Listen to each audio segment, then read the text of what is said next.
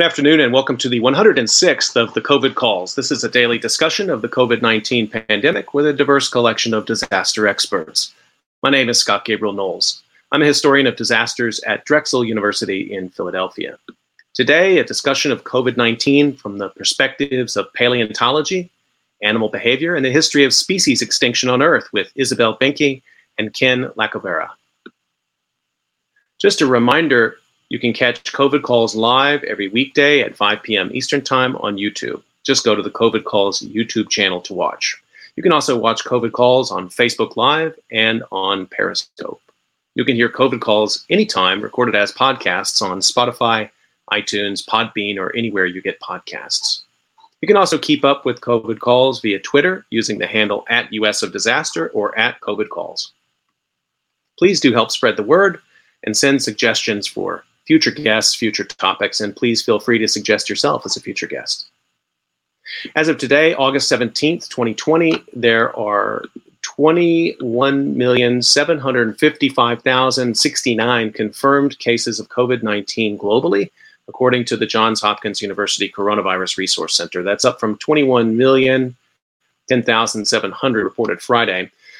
Of those, 5,416,639 are in the United States. That's up from 5,280,315 cases reported Friday. There are now a total of 170,194 deaths from COVID-19 reported in the United States, up from 167,828, still unfortunately at the pace of nearly 1,000 or over 1,000 deaths a day. As a way to bring some humanity to the numbers, I've been reading a life story or a story of advocacy for those impacted by the pandemic. I'd like to continue that now. The headline is Virus Claims Life of Anne Hornickel-Juska, 63, University of Minnesota science educator and STEM leader. This was published in the Twin Cities Pioneer Press on May 5th. The author is Mary Devine. Anne Hornickel-Juska devoted much of her career to increasing the representation of women and people of color in science, technology, engineering, and math. The acronym for that is STEM. As the head of the North Star STEM Alliance at the University of Minnesota, Juska led a partnership of Minnesota colleges, universities, and community organizations working to retain undergraduate students of color to graduation with a bachelor's degree in a STEM field. She retired in October of 2019 after more than 12 years in that position. She had an incredible work ethic, said longtime friend Simone Gibolo. She was truly a problem solver and partner in the work of trying to increase representation of women and people of color in STEM. Juska of St. Paul died April 30 at Bethesda Hospital in St. Paul of complications related to COVID-19. She was 63. Juska was a great mentor and coach and worked behind the scenes to make sure underrepresented students at the university had the resources, leadership, and programs in place to support them, Gibolo said. Probably a lot of our students didn't realize how much work she was doing on their behalf, said Gibolo. Juska grew up in Ohio and graduated from Denison University with a bachelor's degree in biology and from the University of California, Davis with a master's degree in botany. While working at the Museum of Science and Industry in Chicago, she met Tom Juska, a coworker. I was a bicycle commuter, and she asked if I would be her chaperone biking down the lakefront to the museum, he said. The two began dating a few months later and were married in 1989. For their honeymoon, the two went on a 7-week bike trip from Jasper, Alberta to Wyoming, a trip that was Anne's idea, he said. When your wife says, let's go on a 3-month trek, how can you say no? She loved being outdoors. She was this consummate planner, but she was into adventure and loved serendipity. Anne had a real passion for science, education, and equity, said Joe Imholt, who worked with Juska at the Science Museum. She wanted to create a more level playing field for everyone, be a part of understanding STEM and seeing themselves in STEM. She was a quiet leader doing that work. In early March, Juska came down with what she thought was a sinus cold. It didn't cause too much worry, Tom Juska said. The things we were told to look for at that point were a fever and shortness of breath, which she didn't have. So we didn't think it was COVID. Unfortunately, that just never went away, and she got increasingly fatigued. On April 6th, she was diagnosed with pneumonia and prescribed antibiotics. When she went back to her clinic on April 14th, her blood oxygen levels were lower, and doctors said she should be hospitalized, he said. She was driven by ambulance to St. Joseph's Hospital in downtown St. Paul. After she tested positive for COVID-19, she was transferred to Bethesda Hospital, which was converted in March into a specialty care facility for COVID-19 patients. By April 27, it was clear that Ann Yuska, whose ventilator was a maximum capacity, was not going to survive, he said. Yuska and the couple's 2 children, Paul and Ellen, were allowed to see her, and Tom Yuska was able to be with her when she was taken off the ventilator on April 30. People must take the pandemic seriously, he said, and he gets upset when he sees people congregating who are not practicing social distancing or wearing masks. I get frustrated when people don't understand public health, he said. Even though there is this strong sense of individuality in our country, we are all still living together and have some responsibility for others' well-being.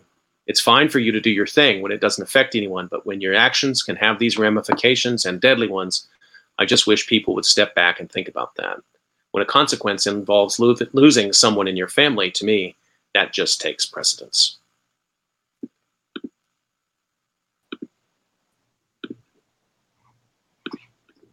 Okay, I'd like to turn to our conversation for today, and to do that, I want to introduce my guests. My first guest, and I want to make sure I'm pronouncing her name right, so please correct me if I'm saying it wrong. Isabel Benke is a field ethologist who studies animal behavior to understand other animals, as well as to understand humans and our place in nature. Originally from Chile, she is an adventurer scientist, the first South American following great apes in the wild. She was trained at Oxford, Cambridge, and University College London in behavior, evolution, and ecology. For her PhD, she walked more than 3,000 kilometers in the Congo jungle, studying a community of wild bonobos. She worked at Wamba, the world's oldest bonobo research site, run by Japanese scientists from Kyoto University. Chronic bloodshed in Congo meant that at the time of her study, Isabel was the first Western person in more than 20 years to do bonobo research at Wamba. My second guest is Dr. Ken Lacavera. Ken has unearthed some of the largest dinosaurs ever to walk the earth, including the massive 65-ton Dreadnoughtus. He is a recipient of the Explorers Club Medal, the highest honor in exploration, previously awarded to pioneers such as Neil Armstrong, Jane Goodall, and Sir Edmund Hillary. His TED Talk has been viewed by over 2 million people, and his book, Why Dinosaurs Matter, published by Simon & Schuster, is a winner of the Nautilus Book Prize. Currently, he's researching the extinction of the dinosaurs. He's also the founding dean of the School of Earth and Environment at Rowan University and is executive director of the Edelman Fossil Park, where he and his team are building an $80 million museum designed to connect people to deep time, the contingencies of natural history, and the fragility of our planet. Isabel and Ken, thank you so much for making time to join me on COVID Calls today. Thank you, Scott. Thank you, Scott. Isabel, did I pronounce your name correctly? Yes, you did. Well, actually, probably not because it's German, but I pronounce it like you do phonetically, so that's good. Oh, okay. As long as we're both wrong, that's fine. Yes, yes, exactly. So I like to start out the way I do with all of these calls, which is just to find out where you're calling in from and what the pandemic situation is there today. Ken, can I start with you?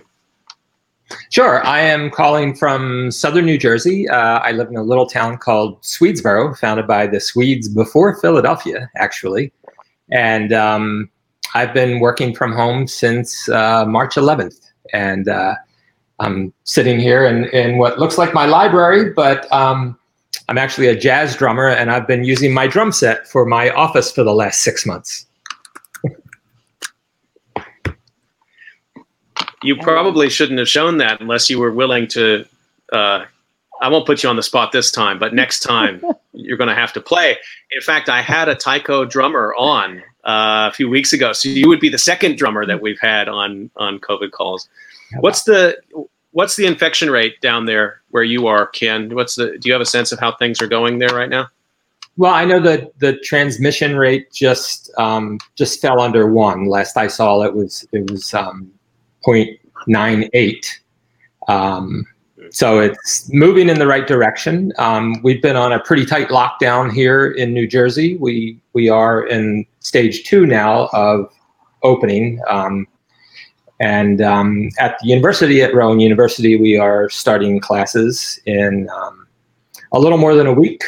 And we will have some classes that will be in person, some online, some are hybrid courses with students taking different days. And we've been planning very hard for this, but there's so much coming at us every day. We'll see. I'm sure we'll have to adjust along the way. Well, thank you for that introduction as to how things are going where you are. Isabel, the same question to you. Where are you calling from, and give us a sense of how the pandemic is going there?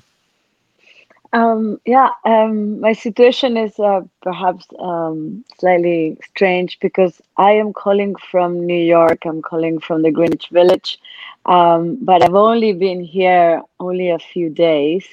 I am from Chile, and I was in Chile until very recently, and so I know more about the situation in Chile than I know the situation of New York.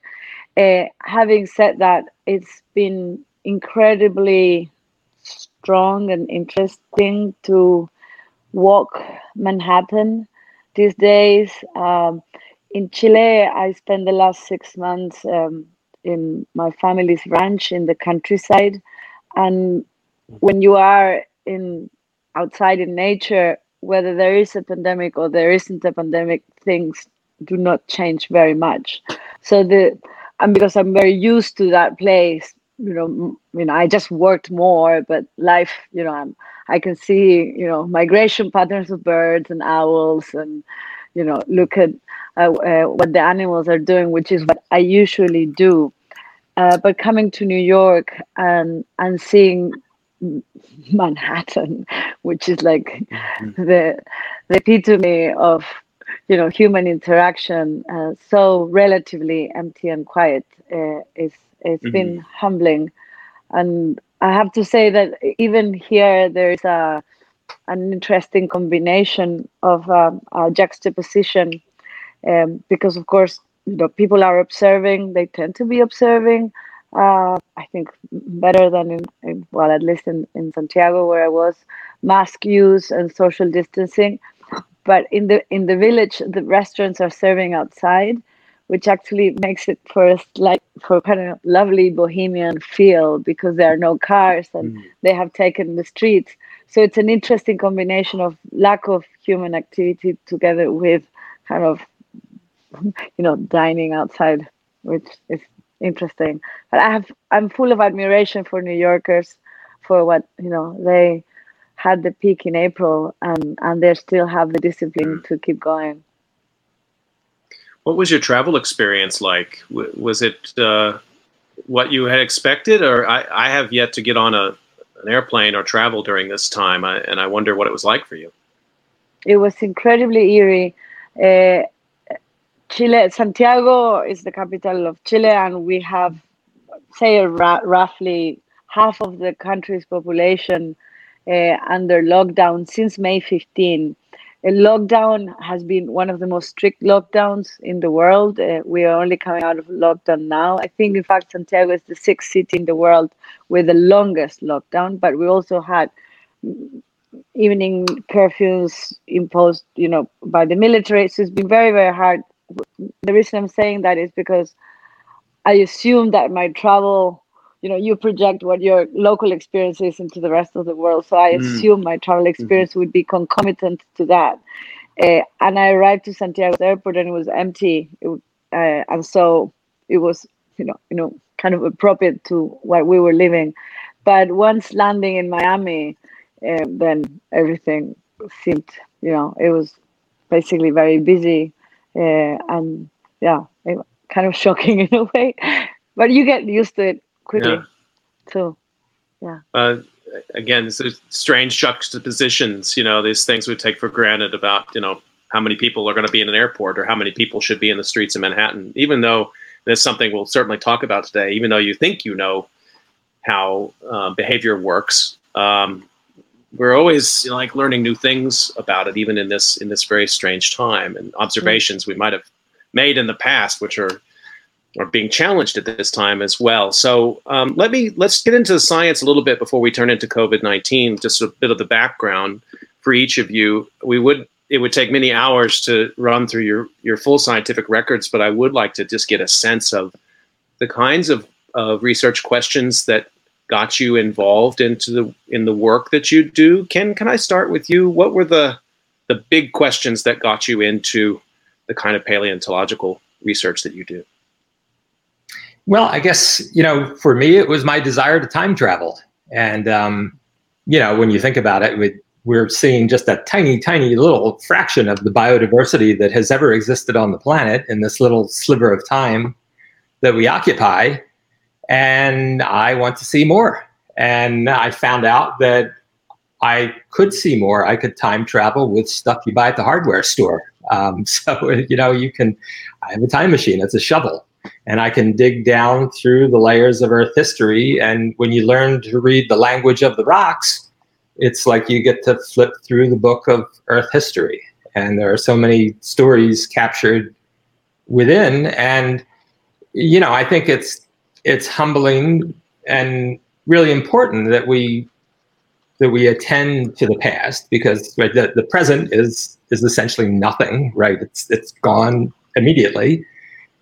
We don't have access to the future. Nobody remembers the future. Nobody can do experiments in the future. And so the only information that we will ever have to guide our way into the future, which right now is very perilous for us, comes from the past. And it was Winston Churchill who said that the further back you look, the further ahead you will see. And so we really have to look to the deep past to understand how species have evolved, how they've been spread across the planet, how extinctions have happened, how climate has changed over time, to really help contextualize our current situation. In my research, I've happened to focus on dinosaurs. I could do similar research if I was studying clams or sponges or wombats or whatever. But I study dinosaurs, and I happen to focus on the biggest dinosaurs. I always say paleontologists who are smarter than me study smaller dinosaurs, because it's a real pain in the butt to work with the big ones. And I spent the bulk of my career actually down in Patagonia, just across the Andes from Isabel, in Argentinian Patagonia.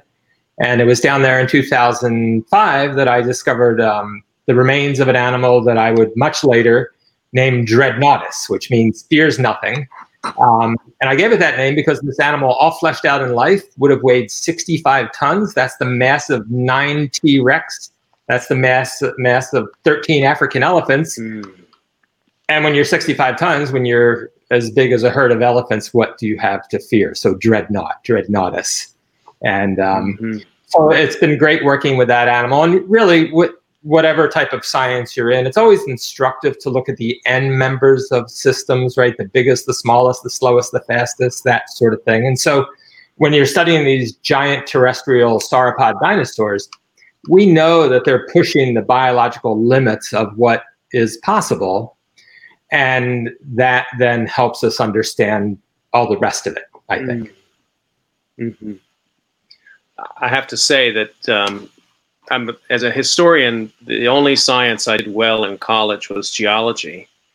And I had never quite put it together the way you described it. But of course, it made sense. It appealed to my historical thinking, and the way you described it as a time travel mechanism is really profound. I hadn't quite thought of it quite that way. Isabel, let me ask you the same question. What were some of the sort of first inklings that made you think you wanted to do the kind of work that you do? What are the questions that you continue to be inspired by trying to answer in your scientific work?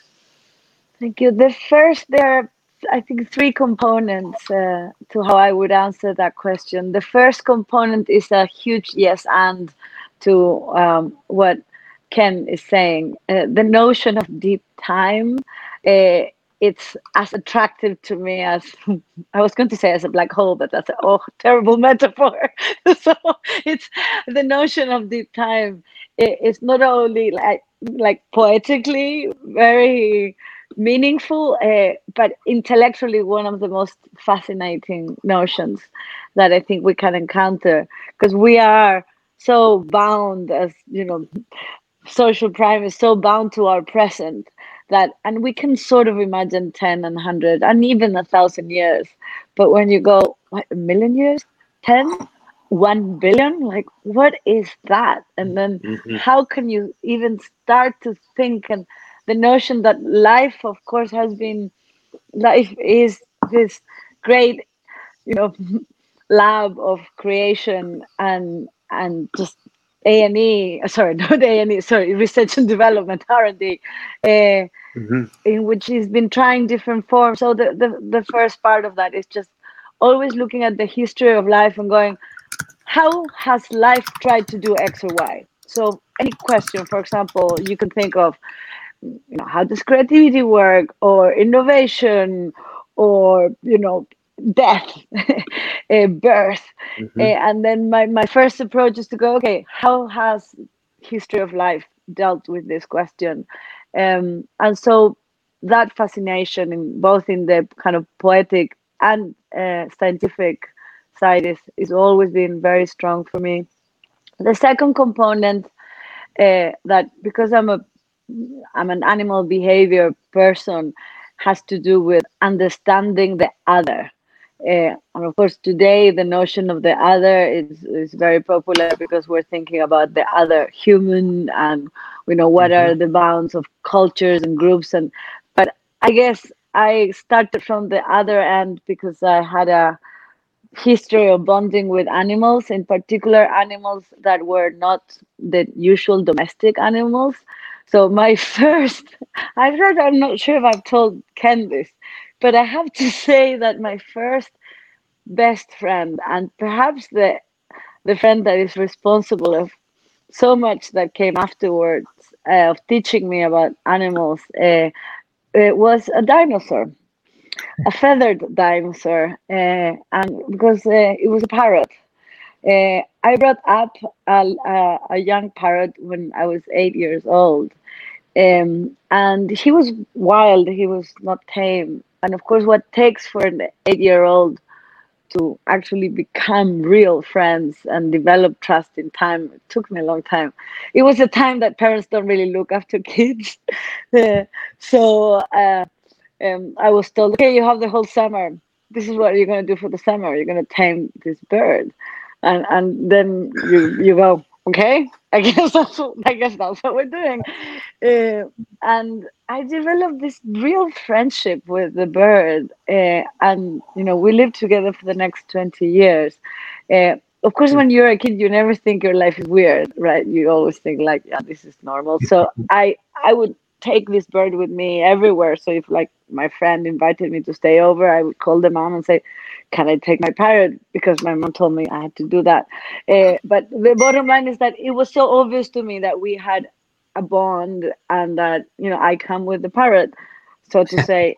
The reason I'm telling this story is because only later I became aware of what the discussions in science were, and before that what people would think about animals, and that they would say things like, well, animals don't have personalities and don't have emotions, or it's all just like reaction, as if their minds were uh, just reactive tools. And I thought, I don't know, I have this history with an individual that obviously has personality and emotion and intelligence and a sense of humor and preferences and very strong social intelligence, like alliances and enemies. And so anyway, that's just to say that the second component was this desire to get to know the other. And because this other was not even a mammal, typically you can bond with a dog, or even primates are in a way easier to study because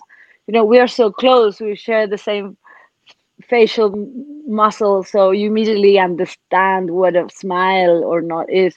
But a dinosaur, because of course Ken knows this better than anyone, a bird is a theropod dinosaur, and to have a relationship like that with that. So anyway, that was the second component, the idea of the other, and how does that, and wanting to probe the limits of what being human is, what is common to all of us, and what's different between us, and what is common between us and other animals.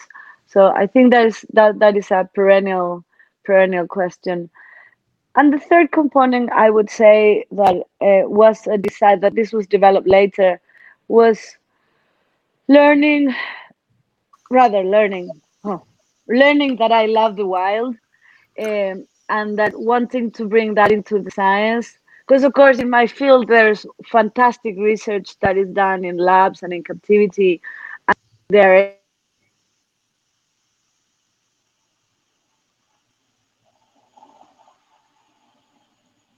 No, we to just see the full expression of an animal's behavior in the wild. Also because I love being myself in the wild, so that's partly a personal preference. But the idea of nature and wild nature was always very attractive to me. Well, thank you both for these. I mean, couldn't have asked for a better advertisement for Lives in Science than what you've both just described, and ongoing curiosity, which is super crucial and at this time. And I've been really excited to speak with both of you because we've talked on COVID calls with many epidemiologists and people in public health, people who are really plugged into the boundaries of their inquiry right now are very tightly focused on COVID-19. But I was really curious to speak with both of you to see what kind of analogous thinking or metaphorical thinking, if we broadened out our frame a little bit in terms of other species and in terms of time, we might be able to bring to this conversation. And Ken, I want to turn to you first with that. You talked about the time travel back through the book of human, or of the book of Earth, the history of Earth. And one of the features of that is extinction as a sort of repeating pattern, extinction of life forms on Earth. And I guess sort of starting with that, I'm wondering if you could talk to us a little bit about how you think about, I don't know if we can talk about pandemics in the past, non-human pandemics, but extinction and events that do give us something to think about as we try to build some context around this moment which we find ourselves in right now. How do you think about that across time?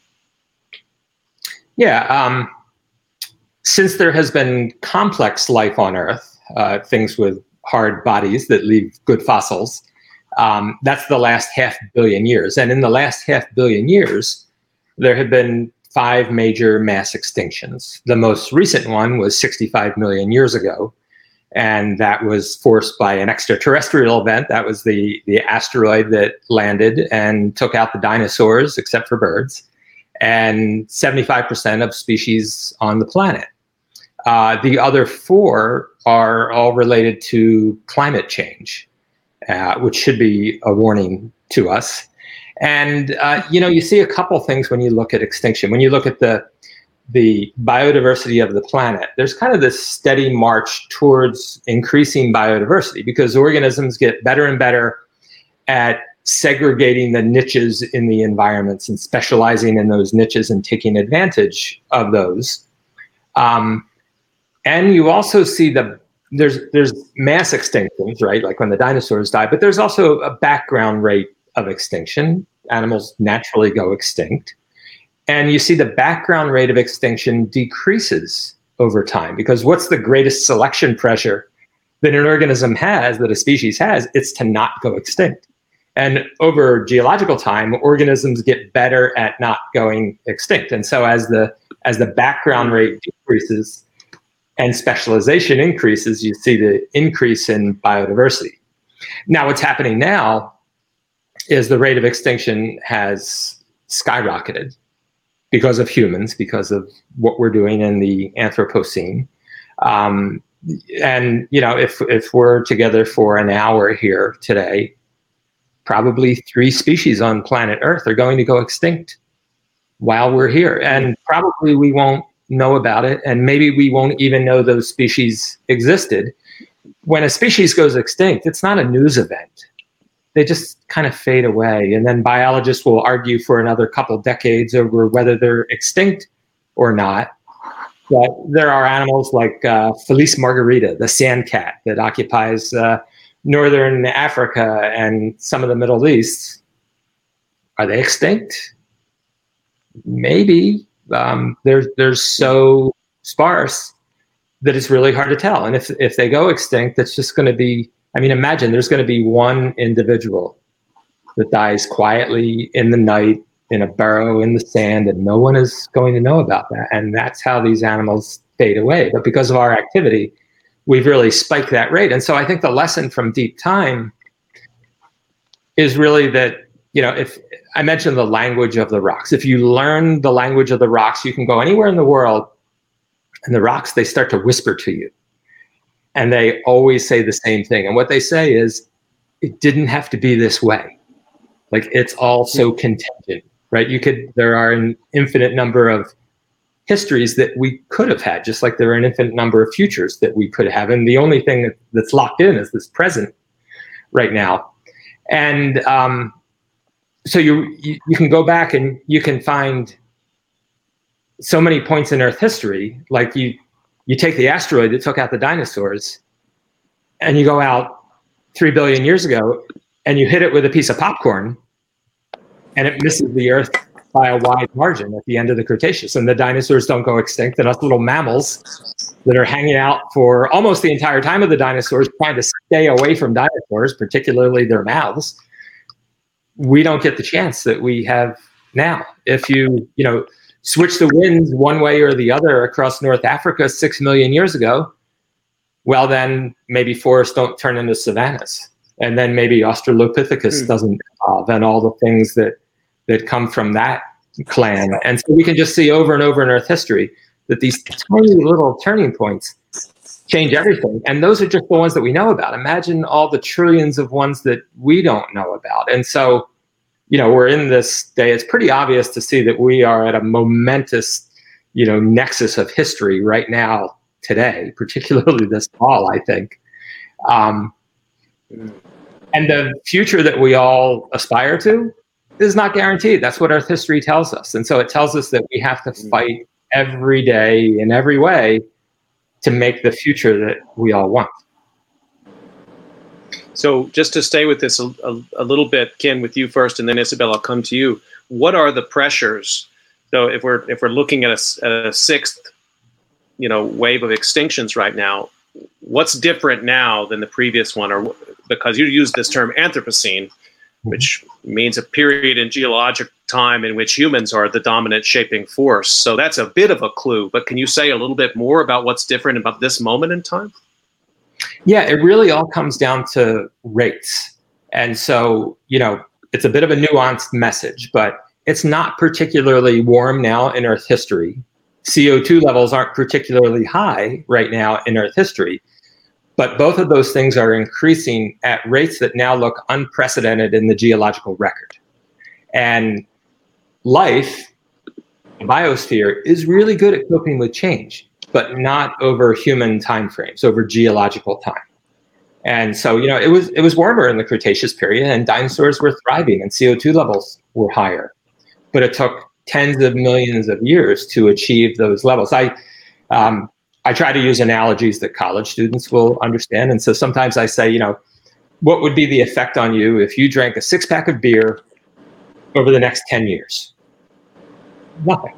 How about in the next 20 minutes, right? Big difference there. And it's about the rate. So what we're doing to the climate right now, the Earth will eventually take up all this CO2 that's in the atmosphere. It'll take it up through weathering as it forms limestone, but that takes geological time. And so right now, we used to have this one time period called the Paleocene-Eocene thermal maximum that happened about 50 million years ago. And that spike was always thought, well, we've exceeded all the rates except for that one. Well, now we've exceeded that one. So now we are literally going into a period that's unprecedented in geological history, which can't be a good thing for us. And, we don't really know where all the tipping points are. And so that's what's really scary, is there are a lot of unknowns out there. And you can tip a system out of balance, and it may never come back, or it might not come back within the lifespan of a civilization. So, it's kind of like we've become these planetary engineering, this species that's capable of engineering an entire planet, but we don't yet have the wisdom and the knowledge and the foresight to use the tools that we now have at our disposal. It's like you have the Starship Enterprise and a lot of Isabel's bonobos got released onto the bridge and they're pushing all the buttons and pulling the levers, and we don't actually know how these things work yet. It's a really bad idea. And there's no planet B. I mean, I kind of bristle when I hear Elon Musk say he's going to put 1 million people on Mars. No, he's not. Mars is terrible. We have a whole continent here on Earth that we basically can't inhabit. That's Antarctica. There's only been 11 babies ever born on the continent of Antarctica. So we don't even have a breeding population of humans on one of the continents on Earth that has niceties like air and water. I hope we explore Mars. But we're not. That's not Planet B. We're stuck together on this little tiny lifeboat in space, and all we have is each other.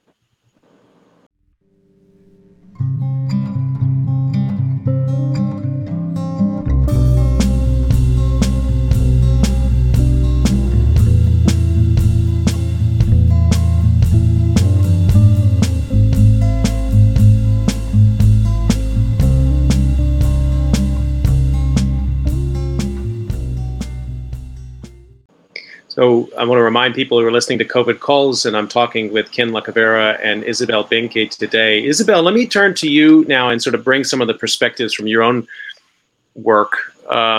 As Ken was taking us into deep time there, I want to hear more from you. I was reading you had a BBC interview, really great interview, goes into your thinking about COVID-19. One of the points you make in there from your own research is about the fact that humans are social animals. And you sort of think a bit about what we can infer from the behavior of primates to maybe understand the pressures that humans are experiencing right now as we have this shared global experience, which is a rare thing, as you also point out in this piece. Help us think a little bit about, take us a little bit into your research and how you infer from primate behavior to what humans are dealing with right now. Well, obviously that's a huge question, but I want to start linking it to what Ken was saying, just I guess because I was just that what he was saying sparked so many thoughts. I think the notion of deep time and extinction is something that I wish we could bring to the greater public, because it does contextualize. It contextualizes life and it contextualizes death, and I think we are in urgent need of both. I hear arguments on both sides that are, well-intentioned, but deeply misinformed, and the consequences of which are very bad decisions. The first one is, because extinction is natural, then that animals are going extinct today, it doesn't matter.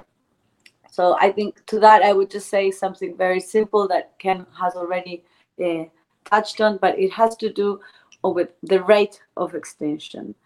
And there, I think one guideline that can be perhaps useful for people to think about is that, of course, you cannot conserve the earth in kind of or conserve ecosystems in a kind of, what was there, because the notion of what was natural changes with time.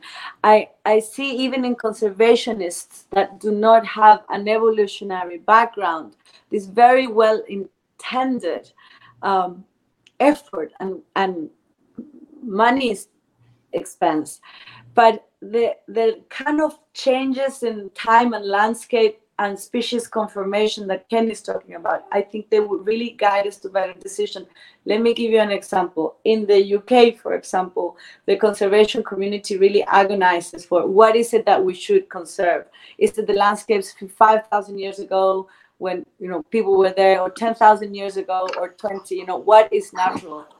And I think to this point, given the geological force that we have become, we should be aiming to conserve the ability of ecosystems to change themselves, to be resilient. And so biodiversity is a key aspect on this. And I want to tie it to what Ken was saying, because in the sense of climate change, I also hear, I think understandably, not everyone, so many people think about CO2 levels, because obviously this is what we need to think about. But if you look at the Earth as a complex system and as a whole, of course, you will know that the Earth has coped with change, which is also one of the arguments that you hear from people that, you know, are climate change denialists. I don't know how you can, but that's a different topic. And the point here is that Earth can cope with change if ecosystems are resilient. My worry is that because we are just decreasing biodiversity and we're basically an anthropogenic force, we're not conserving the ability of life to respond. If you're healthy and you catch a flu, your immune system can respond.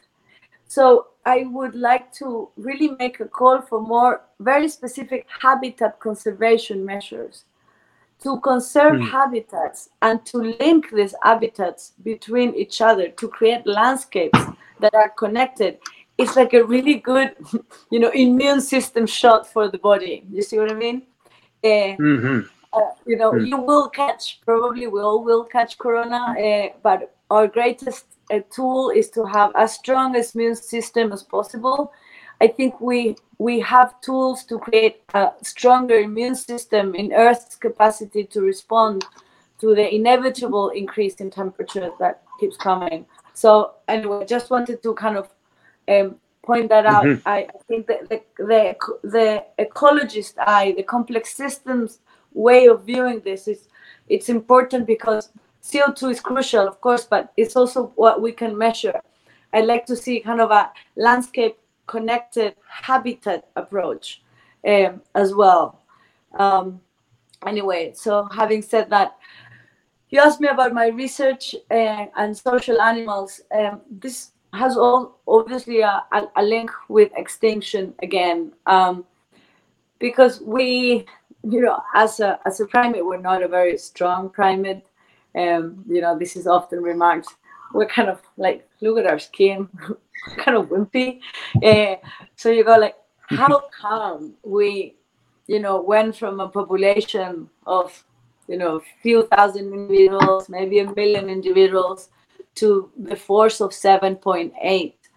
How come we first avoided extinction ourselves in the savannah with the great predators that were around at the time that we, say take 2 million years ago, Homo erectus was around, or 3, 4, 5 million years ago when Australopithecines were around. Anytime who has spent time in the savannah suddenly feels protein, because there are great predators around. And I would just invite anyone that can be outside to think about the predators that could get you. It's a humbling experience. The point that highlights, I think, is that our greatest force as a species is our ability to cooperate. We have become super cooperators.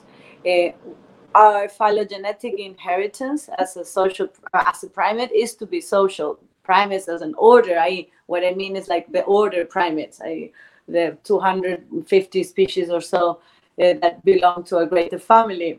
We tend to be super social. But then not even great apes have groups of the size that we have. So there's something that we took with our inheritance of being social primates. That means that we have interdependent success.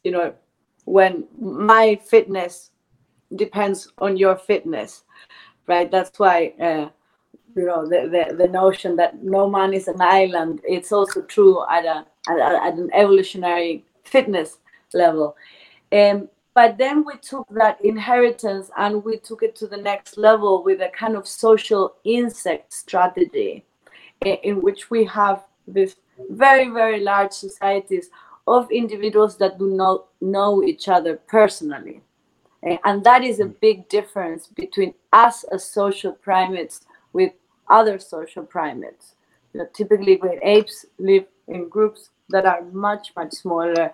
Bonobos that I study, their community with 30 individuals.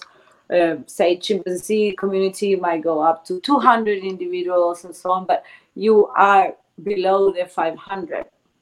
And so this thing that we do, in which we cooperate with strangers based on categories, whether it's your religion or your political affiliation or the country you belong to, we're able to make very quick judgment calls with whom we cooperate, with whom we trust, and with whom we form a coalition or not, based on these categories of individuals that you do not know previously in a face-to-face interaction. That is a very unique, interesting human trait that combines kind of the primate legacy with a social insect strategy, I would say. Yeah. So let me, Ken, let me bring it back to you, just building on what Isabel's talking about and the success of Homo sapiens. You introduced me to a term that I was not familiar with. I think it's probably not the first time you've done that since I've known you, but what is Neopangaea?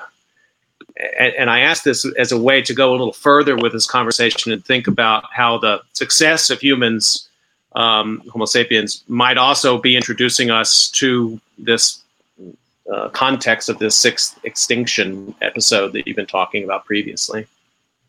Yeah, so if you go back 250 million years ago to the start of the Mesozoic era, that's the era of dinosaurs, the continental tectonic plates all just happened to bump into each other. And that supercontinent that resulted, we call that Pangaea. A lot of people are under the misconception that the land started out as Pangaea. That's not the case. The continents just bumped into each other at that moment.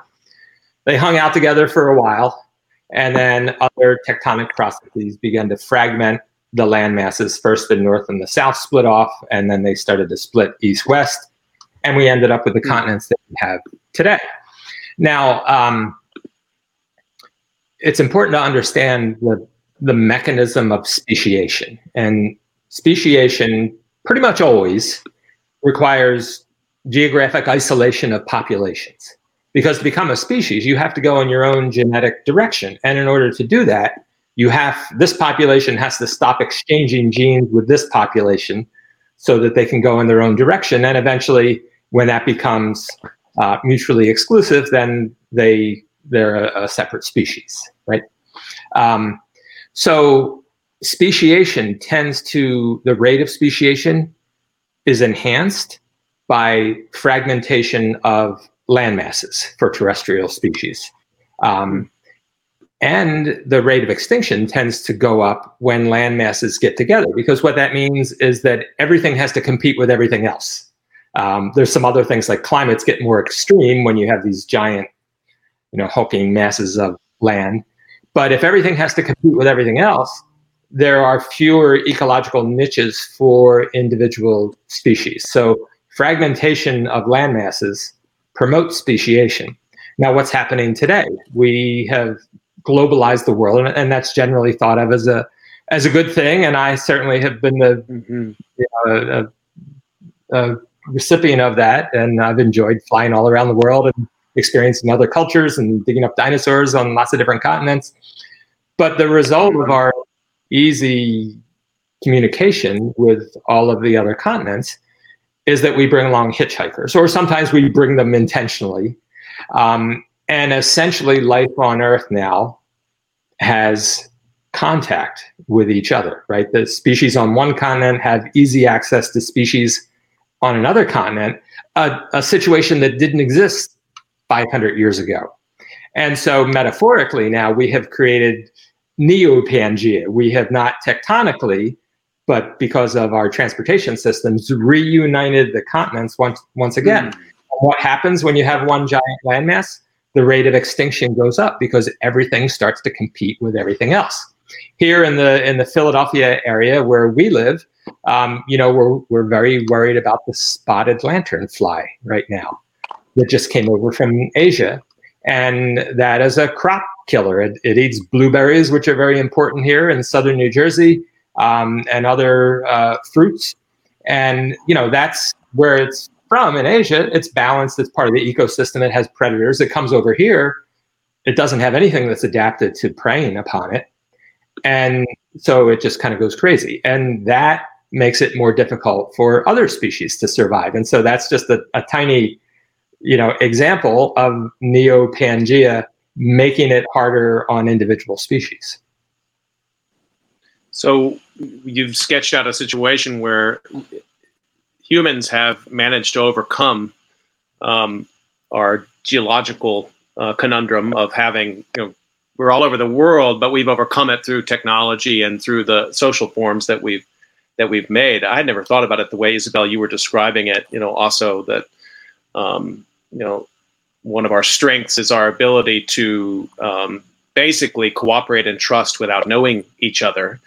And I want to build on both of these insights, and there's been a lot of discussion in the last few months and minutes about what this moment might portend as a moment in which we can take stock, in which we can think about caution. We've experienced, the global economy has not totally shut down, but greenhouse gas emissions have slowed. People around the world engaged in something I'd never seen in my life, which is that they all acted basically for their own protection, but the protection of each other. They locked down. They stayed at home for a period. Some stayed less time than others, but I was absolutely impressed with this global pro-social moment. Okay, so those are impressive things to me, but in it maybe portends possibilities for conservation. Ken, you said, we have these moments of, the future is unwritten.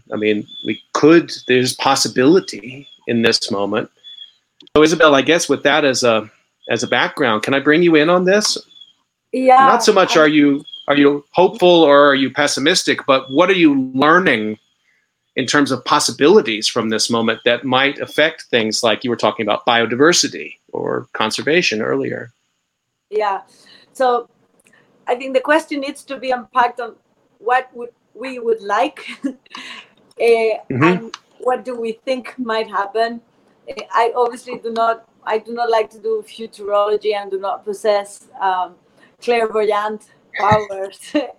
I think we're all aware to a lot of the kind of very optimistic views that emerge, particularly when seeing these beautiful images of large animals coming into human cities. Right, we've all seen them, wild boar in Spain, and there were mountain lions in Santiago, and etc., etc. So that alone, I think the value of that to me has been that, okay, these were images that humans that are, typically city bound and had not seen these animals. So I think the animals made like a great, branding case for themselves and go, look, we're here, we're beautiful, we're large, maybe consider us.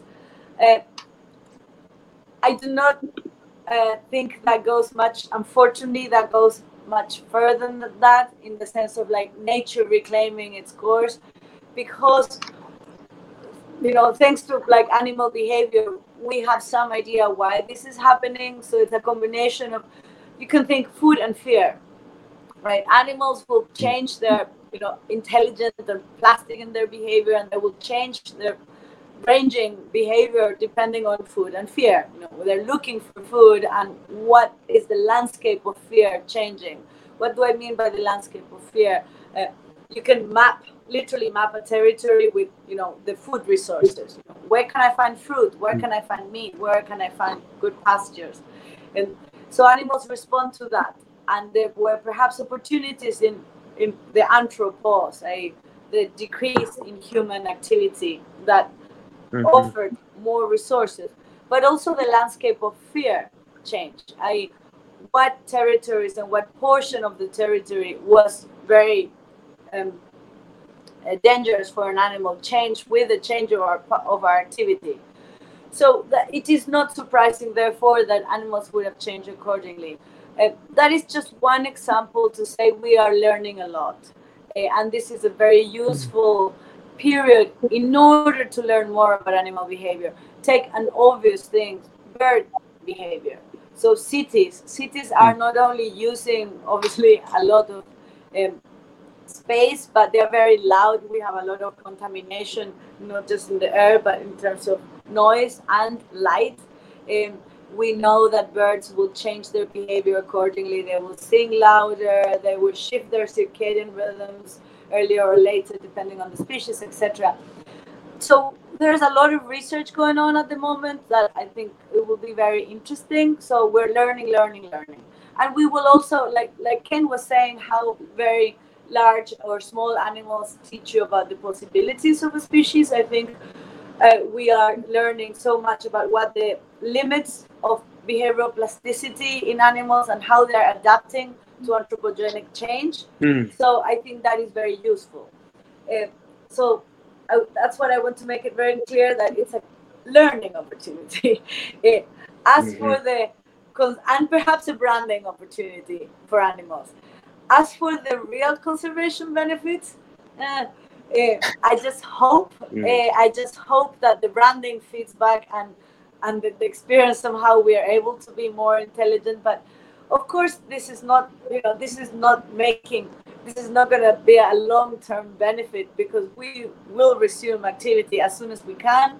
My fear is that although there are technologies that are greener and more intelligent and more according to kind of human and wildlife and human and other forms of life coexistence, we might not take advantage of them. I would love to see more, there are already, but more initiatives that are explicitly going, guys, quick, how can we rebuild our economies while at the same time using the technologies? I mean, we have a huge opportunity. Whether we will be able to do it or not, I understand. I mean, poverty has increased and it will continue to increase.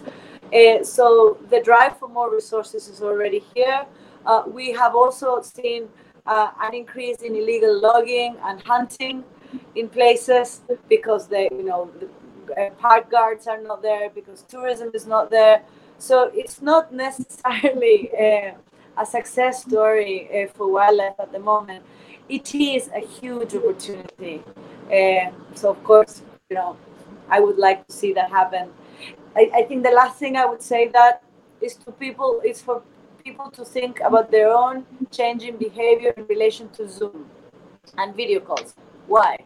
Because video calls were not invented 4 months ago. Guys, we have had Skype since when? I don't know, 10 years maybe? I don't know. Somebody will know. But we've had video calls for a long time. The point I'm trying to make is that a technology often is invented a long time before something happens that forces humans to adopt the technology and ramp up their use.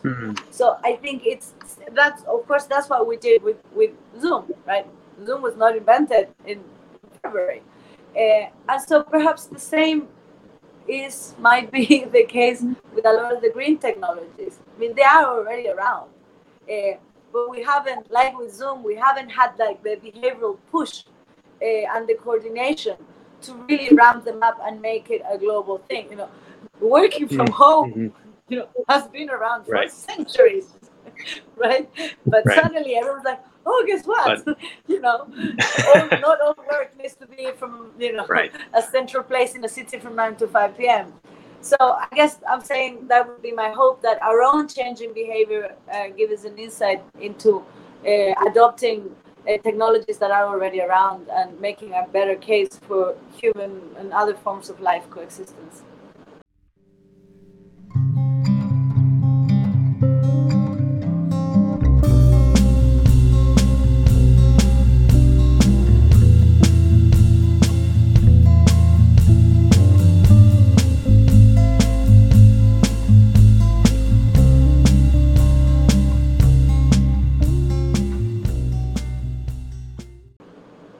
Well, Ken, like Isabel, you're not only a field scientist, but a professional science communicator. So let me get your take on this same question.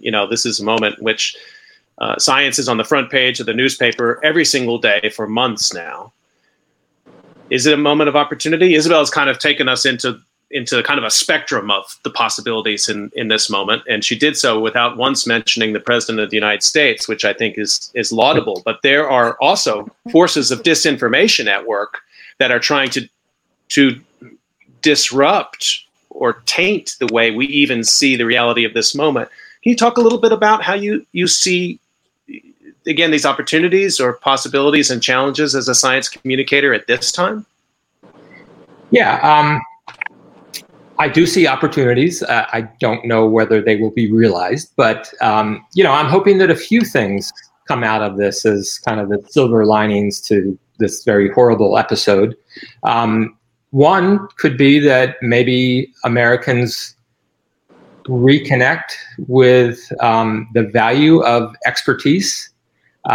There's a reason why people, go off and get PhDs in things like public health and virology. And, thank goodness for experts like Dr. Fauci and all the people that are working on a vaccine today.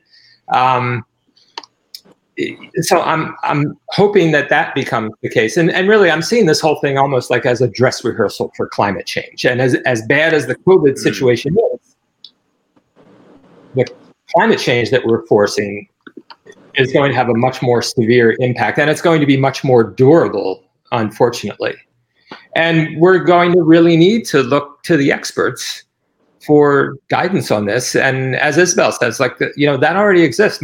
The technology that we need to address the climate crisis exists right now. The expertise that we need exists right now. We just have to turn to it. And, I'm also hoping that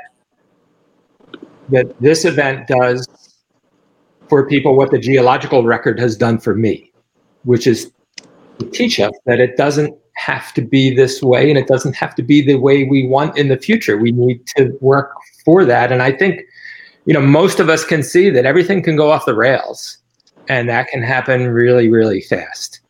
And if Joe Biden and Kamala Harris are elected, we're going to do essentially a laboratory experiment, because we're still going to have the COVID pandemic. And so we're going to have the COVID pandemic, and we're going to try dealing with it one way, and then we're going to try dealing with it another way. And I think in that experiment, it's going to be pretty clear what the better way is when you have, hopefully, an administration in place that is listening to scientific expertise and is acting for the benefit of all, not for the few. And if that works, if that finally gets us out of this crisis, a combination of good science and good governance, then maybe people will begin to see, oh, this climate crisis is real and there is a way out of it, but we need good government. We need to listen to the scientists, and maybe a 10 or 15% tax on carbon, maybe that's not so bad compared to shutting the economy down for months, maybe more than once.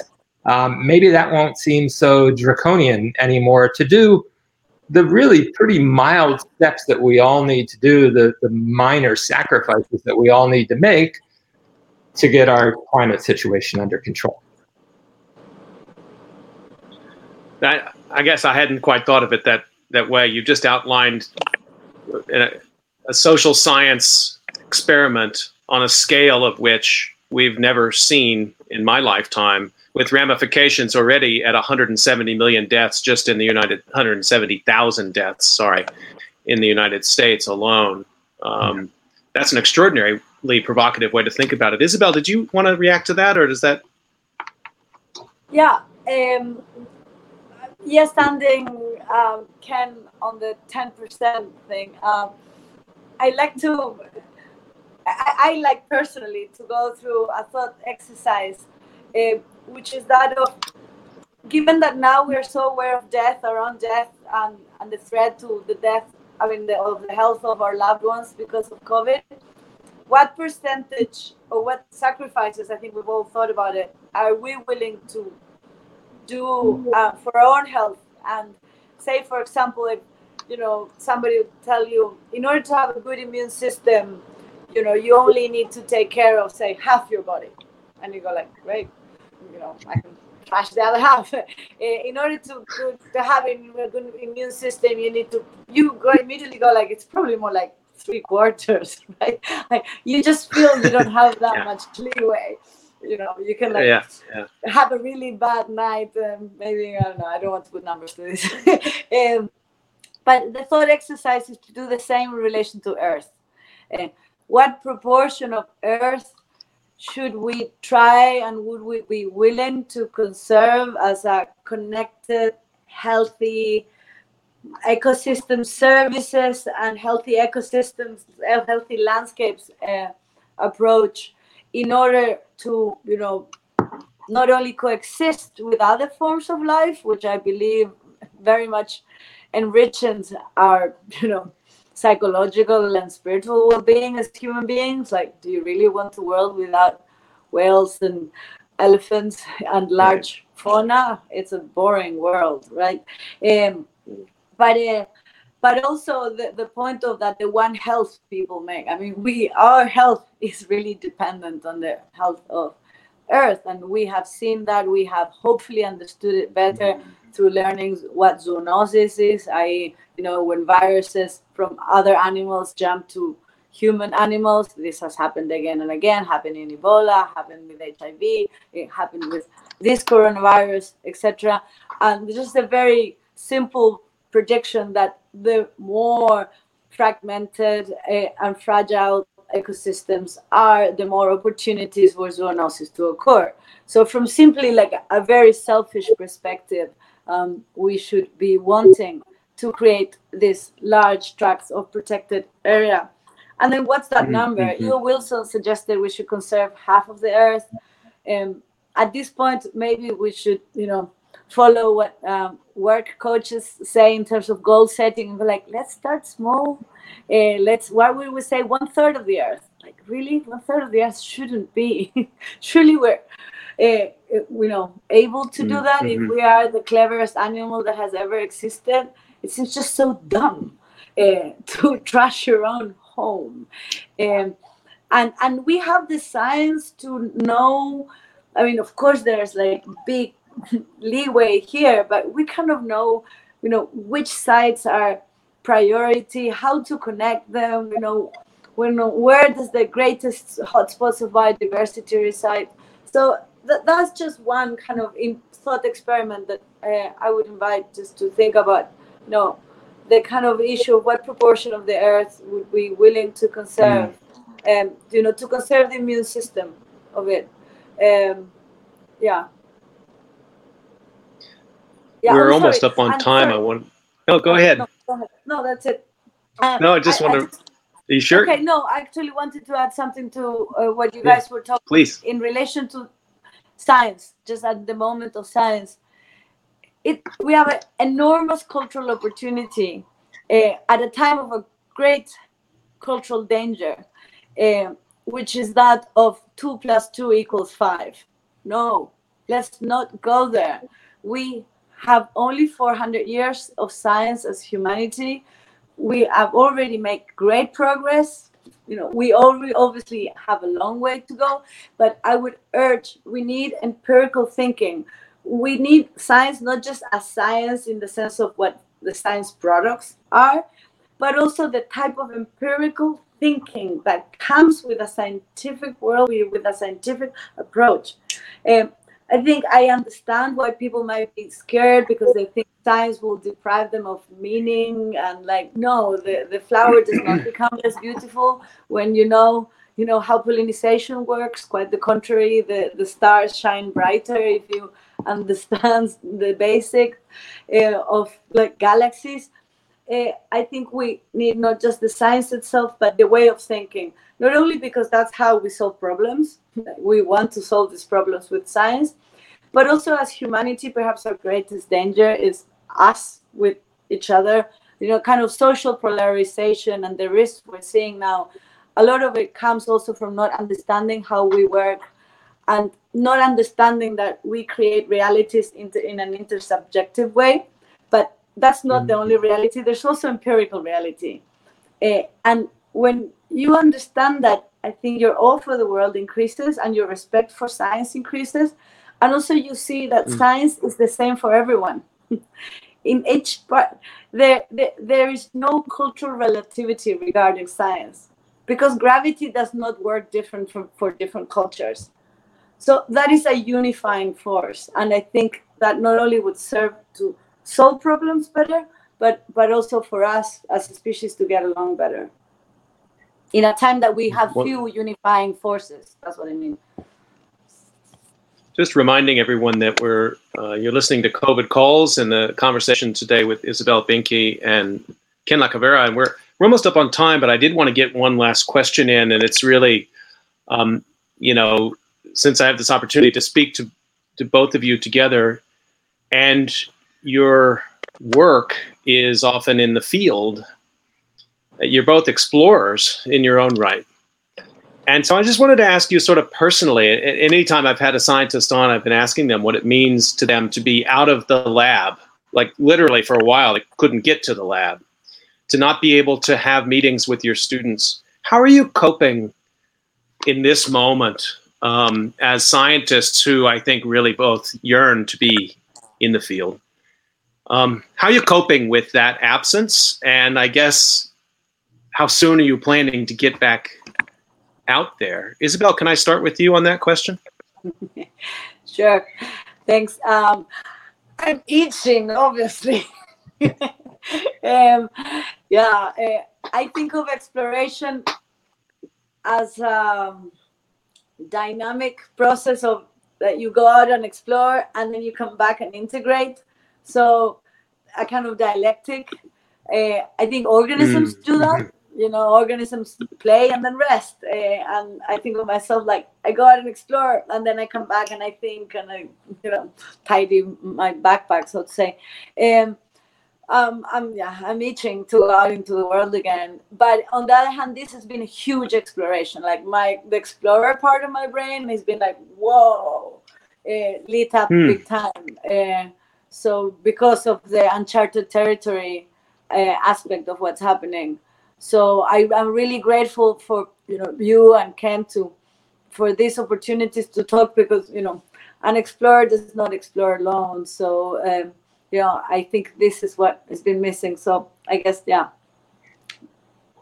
what I would say. I'm itching to go out, but I'm also grateful for the learning.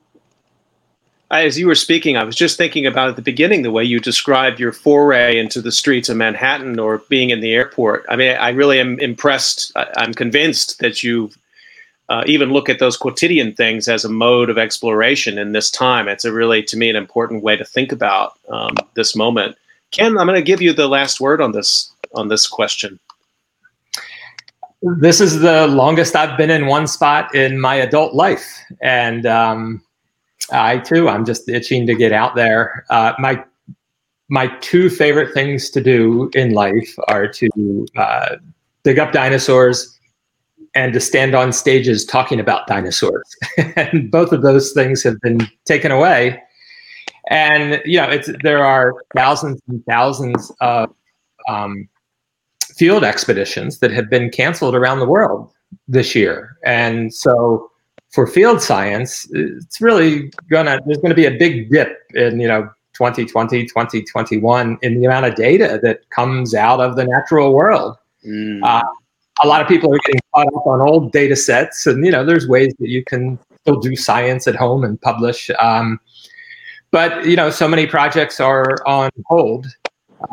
I know it's very frustrating for a lot of scientists, but I am hopeful that we'll come out of this and build back better, and maybe get out there in the world with a better understanding of the fragility of our planet, and maybe with a redoubled motivation to take care of this tiny little lifeboat on which we all reside. Well, we're going to maybe take the opportunity when each of you gets a chance to go back into the field.